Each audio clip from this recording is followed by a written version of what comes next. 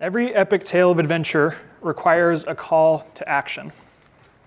A call out of the comfort and obscurity of everyday life to embark on a new journey, a new adventure.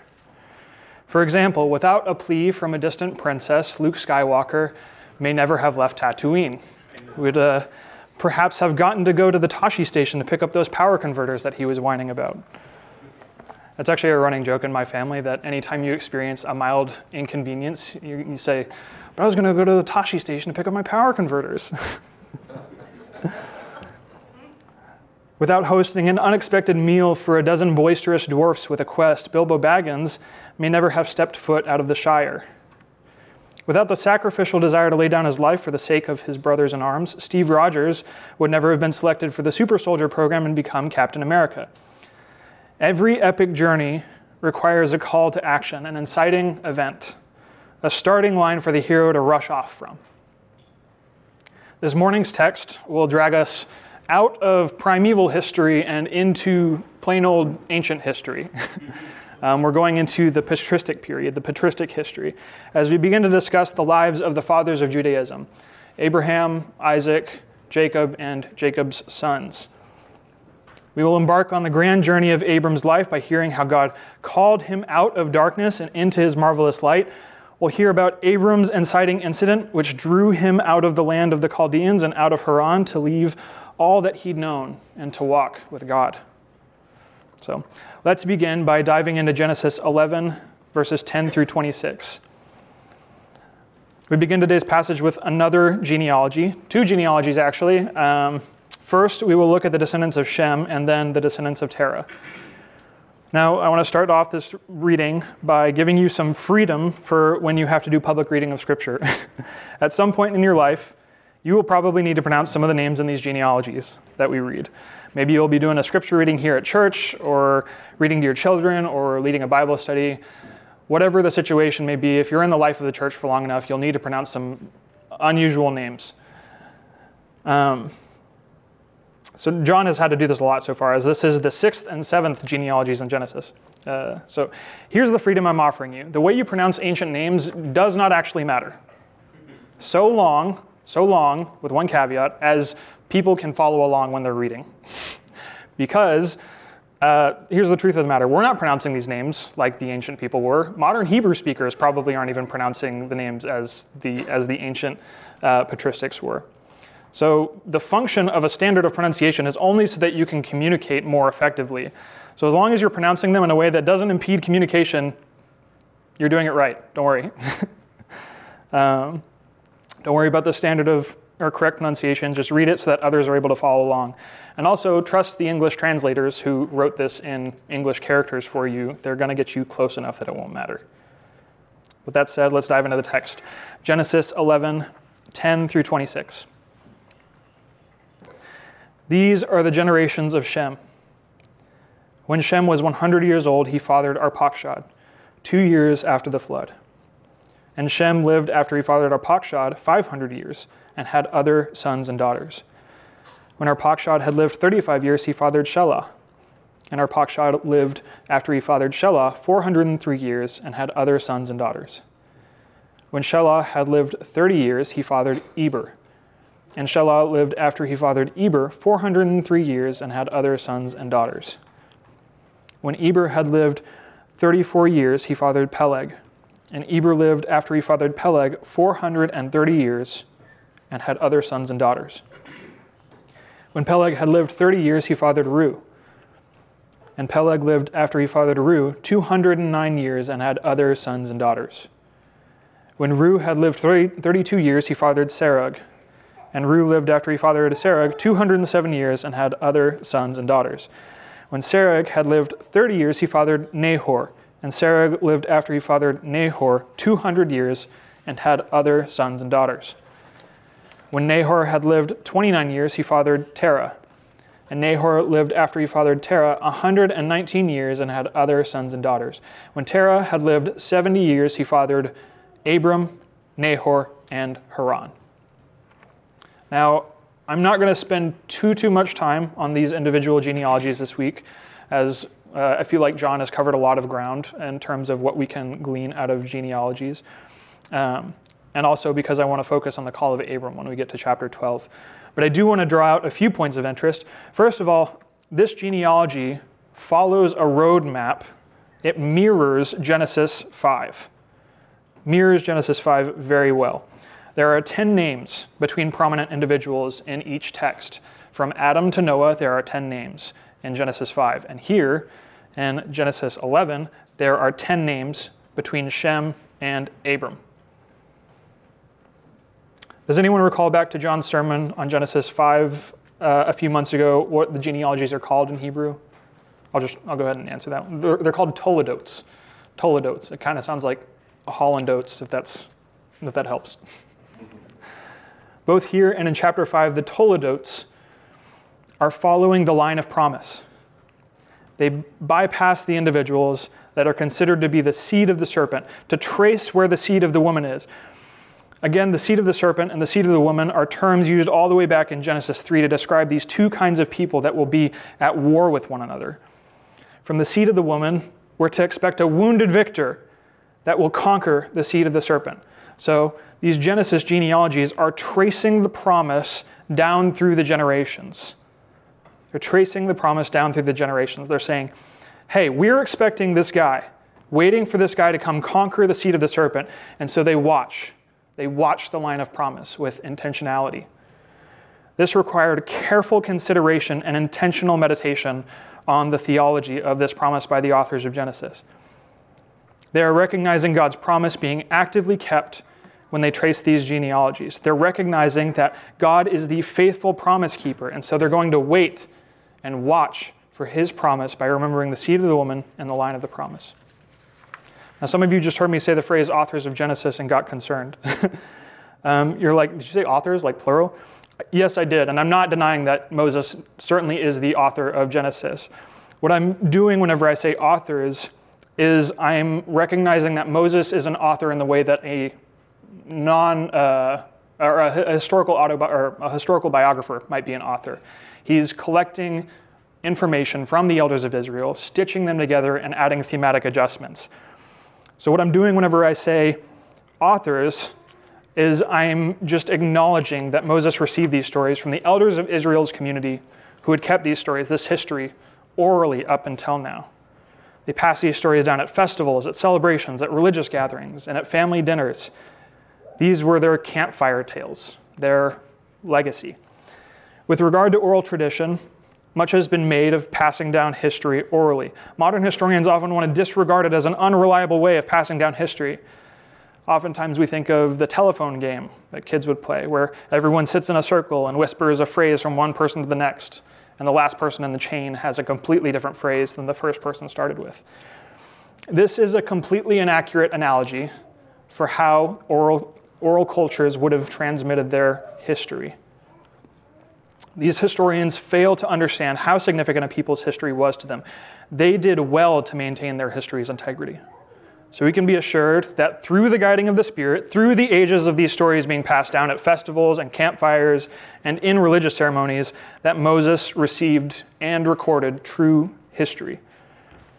Now, I say all that because it will be important to recognize for next week. It will be important to realize how the elders of Israel acknowledged Abram, how they perceived him, and the initial stories that they introduce him with. So the fruition of this whole discussion, of this whole comment here, it will be more recognized next week. So get excited for that discussion. One more significant note about this genealogy. You may recognize that the ages of the individuals in this genealogy are much, much shorter than the ages that have previously been recorded in Genesis. Now, originally, I wasn't going to talk too much about this, but in my research, I found something really interesting. The common answer I've heard about why this happened is that the expanse of water that was over the earth, that then became the flood waters, had some sort of effect on human aging. It changed the world's ecology, in such a way that humans aged much more slowly, much longer lifespans. And post-flood, that wanes away. And here's what I discovered that I thought was interesting. There's a clay tablet named the Sumerian King List that we've uncovered, and it's been dated around 2100 BC, which is right around the time that Abraham was alive. The Sumerian king list has a record of Sumerian kings alongside the years that they were reigning, and the ones prior to the flood had dramatically longer reigns than the ones after the flood. Now, given that Genesis' account of the flood includes the destruction of all peoples, I don't know how much continuity there is between the Sumerian kings before the flood and after the flood, but the archaeology is interesting nonetheless. We have an independent document that attests to the same trend that we see in Genesis, that people lived for much longer times before the flood versus after the flood. That being said, the reigns of the Sumerian kings before and after the flood were both dwarfed by the lifespans of the people recorded in Genesis. It's not comparable, but the phenomenon is interesting nonetheless. And before we get to the fun stuff in Genesis 12, we've got a bit more homework to do. We have the seventh Toledot, the seventh genealogy in Genesis, the descendants of Terah. Now, if you know anything about Genesis, the number 7 is a big deal. So it's interesting that the seventh Toledot, the seventh time that that word is used, is the one that sets up the story of Abram. So let's go ahead and read Genesis 11, 27 through 32.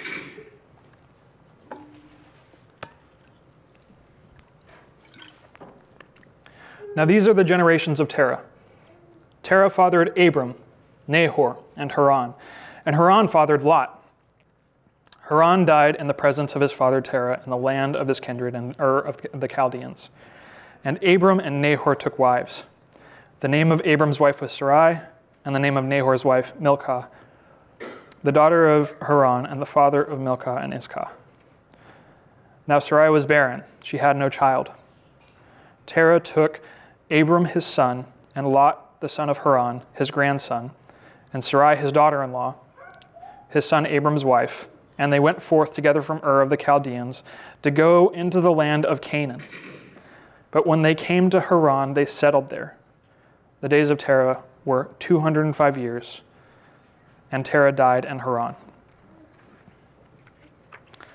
Again, I just want to draw your attention to a few things from this passage. Ur is a prominent city in southern Babylonia.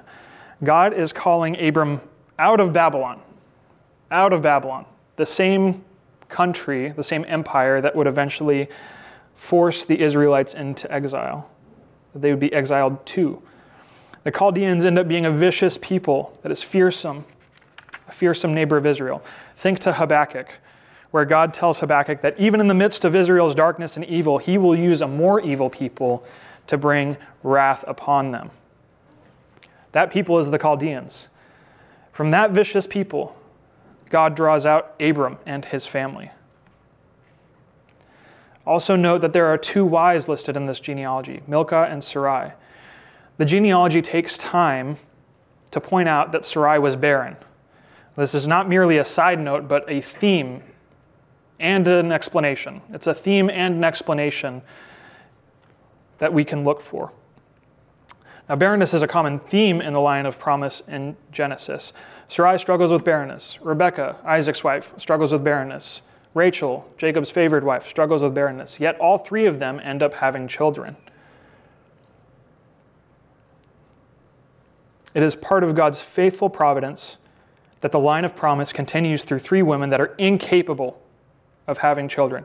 It also may thematically call forth to another woman who is incapable of having children, not because she's barren, but because she's a virgin. The typology illustrated here may be fulfilled in Mary's miracle of a virgin birth. God is continually producing miracles in the vein of begetting children in order to preserve his promise and his people. Through these women, he maintains the seed of the woman and delivers the Savior of the world. Absolutely incredible. Now, Sarai's barrenness is also an explanation, but it's an explanation for something that we don't know needs an explanation quite yet. Because we haven't treated this like Jewish meditation literature like it is, we haven't noticed that there's a pattern in Genesis that we've already kind of touched on. All these Toledots all had 10 names in them. This one only has 8. Interesting. Why only 8? Well, the answer is right there in the text. It's because Sarai is barren. If Sarai wasn't barren, there might be more children around that might fill out this Toledot. But this explanation is yearning for the completion of the 10 names, the 10th being the one that the story will be passed on to. Now, if you know Abraham's story, you know that he will have 2 children, Ishmael and Isaac. Isaac will be the completion of this Toledot, of this genealogy. It satisfies and completes it thematically, and Isaac is then the next main character that will carry forth the story of Genesis. Man, isn't the Bible so cool? One last note before we jump into chapter 12 and the call of Abram. What does Abram's name mean? Most Hebrew scholars consider it to be some combination of the words father and exalted, or exaltation. So exalted father is a common translation. And this is an interesting name for a man whose wife is barren. Again, it's a theme calling forth for the completion of this Toledot, this genealogy. It's begging to be satisfied by the births of Ishmael and Isaac. And those of you who know Abram's story will know that his name is to become Abraham, which means father of a multitude or father of many nations. See, this genealogy and Abram's name are already setting up the story for the next several chapters of Genesis. The tension is all going to be around Abram and his progeny. And this is made more explicit in chapter 12. So let's look there now. Chapter 12 of Genesis marks the beginning of the tale of Abram, or Abraham's life. I'll likely be using those 2 names interchangeably, just know I mean the same person. I was actually initially intimidated to preach this sermon because the sheer significance of this passage is crazy. This is a hugely important passage, and one that would take weeks to cover all of the implications of. Lucky for you, I got assigned it, so John can't split it up into a 2 or 3 week sermon series on 3 verses. These 3 verses are a magnifying lens. See, the first 11 chapters of Genesis cover 2,000 years of primeval history and about 19 generations of humans. And then the next 38 chapters of Genesis will cover 4 generations and a couple hundred years. So why has the pace slowed so drastically? These verses are what link these 2 sections together. They're the magnifying lens through which we will read the remainder of Genesis. So let's dive into the verses then. Now the Lord said to Abram, "Go from your country and your kindred and your father's house to the land that I will show you. And I will make of you a great nation, and I will bless you and make your name great, so that you will be a blessing. I will bless those who bless you, and him who dishonors you I will curse. And in you all the families of the earth shall be blessed." What we see here is a command given to Abram and then 7 clauses that God will do in relation to that command. Abram is to go from his country and kindred and father's house. God will then, 1, show him a land, 2, make him a great nation, 3, bless him, 4, make his name great so that he will be a blessing, 5, he will bless those who bless Abram, 6, curse those who curse Abram, and 7, will make Abram a blessing to all the families of the earth. That's a lot. It's a pretty good deal. Abram just has to leave his homeland, and God will do all that. It's incredible. Well, in both senses, this is a more costly and more rewarding command than we can imagine. It's more rewarding because this is pretty much all any human could have wanted in that day and age. This would be like God coming to you today and saying, "I'm going to satisfy all your material desires. Leave your home and your family, and I'll make you wealthy and overflowing with joy. You'll have a loving and kind family. No need to work, vacations whenever, as often as you want." It's like that kind of promise. It's incredible. It's an incredible call that Abram's been given. But make no mistake, the cost of this command to Abram is high. Look at the command God gives to him. It's threefold. First, leave your country. Leave your country, leave the place that you've always known, and go and be a foreigner. Second, leave your kindred, your people. Think of this like your community. Think about it like God asking you to leave your church. These are people that you love and care about and have walked with. And even for Abram, it's more impactful because these people represent some sense of safety and stability to him. In a land that lacks law enforcement, your community is what would fight for your justice, or fight for justice on your behalf. He loves these people, and he's going to have to leave them. Third, leave your father's house. That is, leave your family. Now, our modern era of interconnectedness has caused us to forget a lot of the pain of being separated from our loved ones. Now, everyone in this room was born after the invention of the telephone. I checked. And even before that, we had a functional mail system in the US. So we're a culture that hasn't known this level of separation for centuries. When Abram leaves, he is not going to see his father, his mother, his brothers, his sisters. He's not going to see them again. He won't speak to them again. He won't receive letters from them. God is saying, this is the last time you'll see these people. And that's a high cost. It's a high cost for a high blessing. But it's not without purpose. God recognizes that Abram is living amongst pagans right now. He's living amongst idolaters. And if he tries to follow God in the midst of this community, he's going to be led astray. And so God knows, he's like, you need to pay this cost, or else this won't happen. God's command here is intense. In Hebrew, oftentimes to intensify a verb or an adjective, the author will repeat the word twice in a row. My favorite example of this is in Judges with King Eglon. Eglon is the very fat king that Ehud stabs in the stomach, and then his fat swallows up the sword.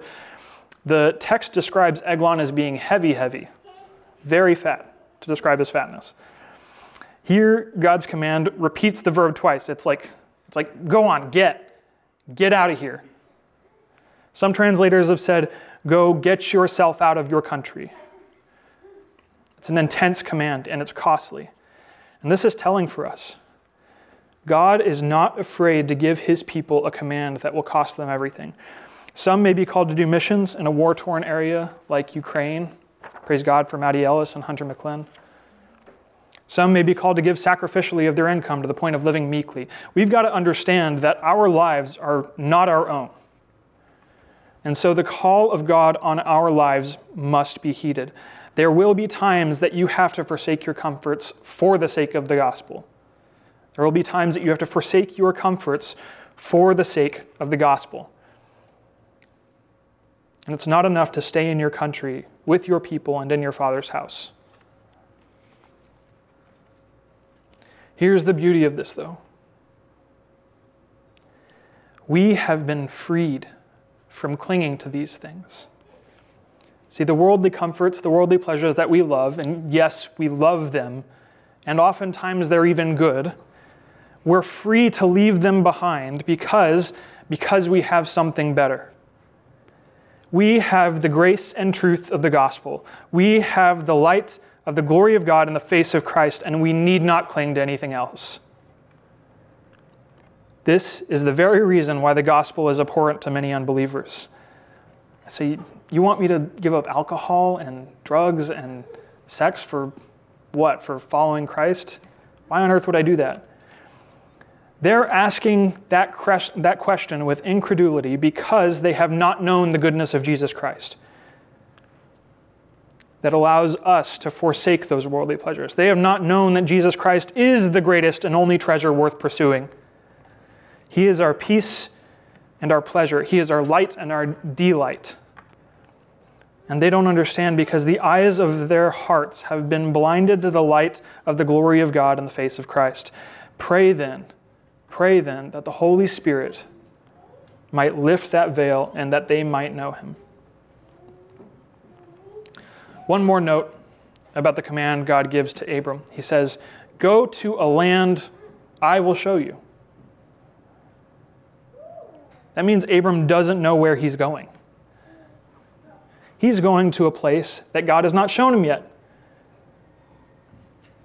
We'll talk about this more next week as Abram actually steps out in faith and does this, and what that means. What do we call it when someone takes God at his word and steps out in a risky way, trusting that God will be there? We call that faith. Faith. We call that faith. Abram has faith when he steps out on God's promise to him here. More on that next week and in the ensuing chapters. After God shows him a great land, what's he going to do? He's going to make of you a great nation. Now, just based on your knowledge of modern geopolitics, did God maintain this promise? Yes. The fact that there's still an Israel around today, that there are still Jews from the line of Abram around today, is a clear apologetic for the truth of at least one of the Abrahamic faiths. Like the Jews have been oppressed by everyone. Every notable regime for the past 4,000 years has been at odds with the Jews at one point or another. And they're still here. They're still around. Notice who isn't here. The Philistines, the Assyrians, the Babylonians, the Romans. All of these would have been considered greater empires or nations than Israel ever was, and yet they have remained while the empires have risen and fallen around them. God made Abram into a great nation. We will see the development of this nation play out through the rest of Genesis. We'll also see in the New Testament, as Austin read earlier in Galatians, that the people of Abram's great nation today are people of faith. People of faith are children of Abram and members of this great nation. You can think to 2 Peter, where it says that we are a holy nation, a royal priesthood, a people for his own possession. We've been grafted into this nation.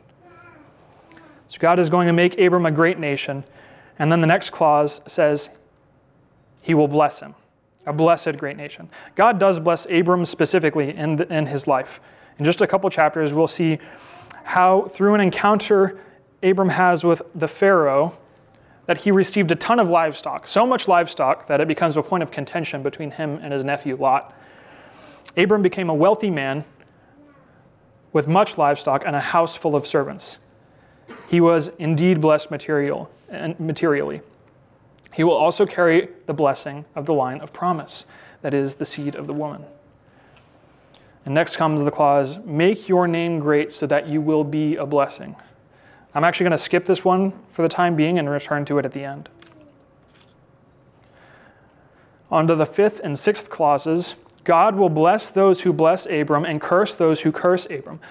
Bless those who bless you and curse those who curse you.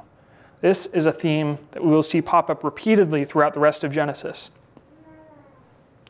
Those who treat Abram and his progeny well will be blessed, and those who mistreat them always suffer. This is God's providence at play, preserving the line of promise, the seed of the woman. We'll see it next week when Pharaoh, even though he's ignorant of his wrongdoing, is punished for dishonoring Abram. We'll see it happen again with Abimelech for the same sort of thing. Later in Genesis, we'll see it happen for Jacob. Initially, Laban is blessed by Jacob's work and presence because he gave Jacob safe harbor. But when he begins to deceive Jacob and mistreat him, Jacob then is blessed still, yet at Laban's expense. It's at Laban's expense that he's blessed then. Laban then suffers for his mistreatment of Jacob. He's cursed for dishonoring the line of promise. And we can also think further in Genesis to Potiphar and Pharaoh at the end of Genesis with Joseph. They bless Joseph by elevating him to positions of authority out of slavery, out of prison, and they're both immensely blessed by his work for them. This theme will continue throughout the whole Old Testament. In fact, this theme is one of the many reasons that American Christians have been so supportive of Israel. I'm not going to spend time on this really because it's a heated debate and one that I have no idea what's going on in. But for Christians who hold that the promises God made to Abram and Israel are still in effect, blessing Israel would obviously be a goal. It would obviously be an aim because then America would in turn be blessed. God ends the call by saying, "In you, all the families of the earth will be blessed." In Abram, every family in the world will be blessed. The same families and nations and that the authors of Genesis outline in chapter 10, which John preached on last week, they're to be blessed by Abram. The same promise of Abraham being a blessing to the world is repeated in the Mosaic and Davidic covenants and is a prominent part of this old covenant. It is also speaking directly to you. Are you a member of a family on earth? Yes, you are. You have been blessed by Abraham. God has chosen to bless you through Abraham, even now, because the Savior of the world was born to the line of promise. That is, he came from the great nation of Abraham. The Savior of the world was born to the Hebrew nation, from the tribe of Judah, a king like David. Jesus Christ of Nazareth was delivered to us through the call of Abram. And if we don't recognize him as a blessing, I don't know what is. He came and lived a perfect life, died for our sins, and rose again, a conqueror over death. And in light of this, we hear the call of the gospel. What do I mean by the call of the gospel? Well, let's jump backwards in our text to that fourth clause. God promises Abraham that he will make his name great so that he will be a blessing. So that he will be a blessing. Making your name great means to make your reputation prominent and powerful. Now, first of all, note that this promise is exactly what the builders at the Tower of Babel were trying to do. They were trying to make their names great. This is what they wanted to accomplish. They attempted to reach the heights of God, to elevate their names, to glorify themselves. So the presence of this promise in Abram's call, should tell us that God has no issue with a man receiving glory. He has no issue with a man becoming great in the eyes of men. He does have an issue with idolatry. He does have an issue with men worshiping themselves or false gods. And he has an issue with a man receiving the glory that is due to his name. He is jealous for his glory. So, the attempt to supersede the heights of God is the problem with the Tower of Babel. In some twisted way, they desire to usurp him, to usurp his glory and take it for themselves. Here, God desires to glorify a person who is obedient to him, a person who has faith in him, and it pleases him to do so. It pleases God to glorify a person who has faith in him. This is clearly a promise that God kept. Abram lived around 2150, 2100 BC. That's over 4,000 years ago. And in the vast majority of that time, Abram has had a notable influence on the world. In fact, depending on whatever metric you might use to evaluate this sort of thing, Abraham might be the most influential person who has ever lived. And if he's not the most influential, he's in the top 5. 3 major world religions, basically the only prominent monotheistic faiths, Judaism, Christianity, and Islam, all find their roots in Abram. That means if you discern that monotheism is true, Abraham's legacy is basically the only game in town. And here's the thing we can't miss. This was not by Abraham's doing. Abraham did not will this into existence. Abraham did not do this. He was living in obscurity. It was by divine grant that Abraham was lifted out of obscurity and given one of the peak positions of notoriety in all of human history. God selected him out of a place of darkness and brought him into his marvelous light of promise and providence. Listen to how God describes Abram in Joshua 24. He says, "Long ago, your fathers lived beyond the Euphrates, Terah, the father of Abraham and of Nahor, and they served other gods. Then I took your father, Abraham, from beyond the river and led him through all the land of Canaan." Abraham was an idolater. He worshipped false gods. There was nothing within Abraham that was worthy of the call, worthy of redemption, and yet God reached out and made this man with no children, the father of a nation and one of the most significant historical figures in the world. I'm pressing on this so hard because I hope that you'll see something. You also have received a call from the Lord. You have received a call to lay down your country, your kindred, and your family and step out in faith and follow Jesus Christ. The same call God made to Abraham is now given to you, equally undeserving. Equally undeserving. Abraham didn't deserve his call. We don't deserve ours. But the call is lay down all that you know and follow Christ. The riches of this pursuit are far beyond what is promised Abraham here. Far beyond. We're talking about life eternal, about unending joy, about ceaselessly worshiping God for his beauty and truth and delighting in the glory of a good God for all our days. The promises made to Abram here pale in comparison to the promises of the gospel. And that call has been given not to a historical figure, it's been given to you. It's been given to you, brothers and sisters. We all love the grand adventure stories, The Hobbit and The Lord of the Rings and Narnia, and especially Pilgrim's Progress recently. An individual receives a call to come on this great adventure and charges out to blaze this glorious path. God has given you the call. The greatest and hardest journey of your life awaits for those who answer that call. Notice that Abram was not a man of notoriety before the call, and yet God's call made him great. It dragged him out of obscurity and gave him purpose. And it will do the same for you, for the glory of God. For his name's sake, he will lead you through murky bogs and up challenging hills and into the very heart of what it means to be a human. It will, if you will believe in Christ, that he lived a perfect life, was crucified, and is raised from the grave to pay your penalty, then you can accept this call. If you place your faith in King Jesus, clinging to him and abandoning hope and all other things, whether material or country or kindred or family, then you embark. This is a journey of significant challenge and immaculate reward. Hear the call, believe the gospel, and live the life of a disciple of Christ. Hear the call, believe the gospel, and live the life of a disciple of Christ. God will in turn make you a blessing to others, as he did with Abram. Let's pray.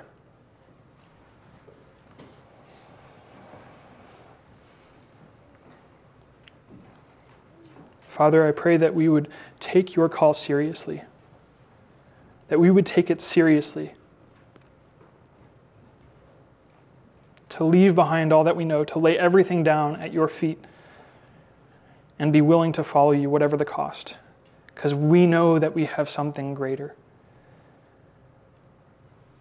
God, I pray that we would take this call seriously, that we would charge out courageously, facing the adversity, ready for the grand adventure that you have planned for us for your glory.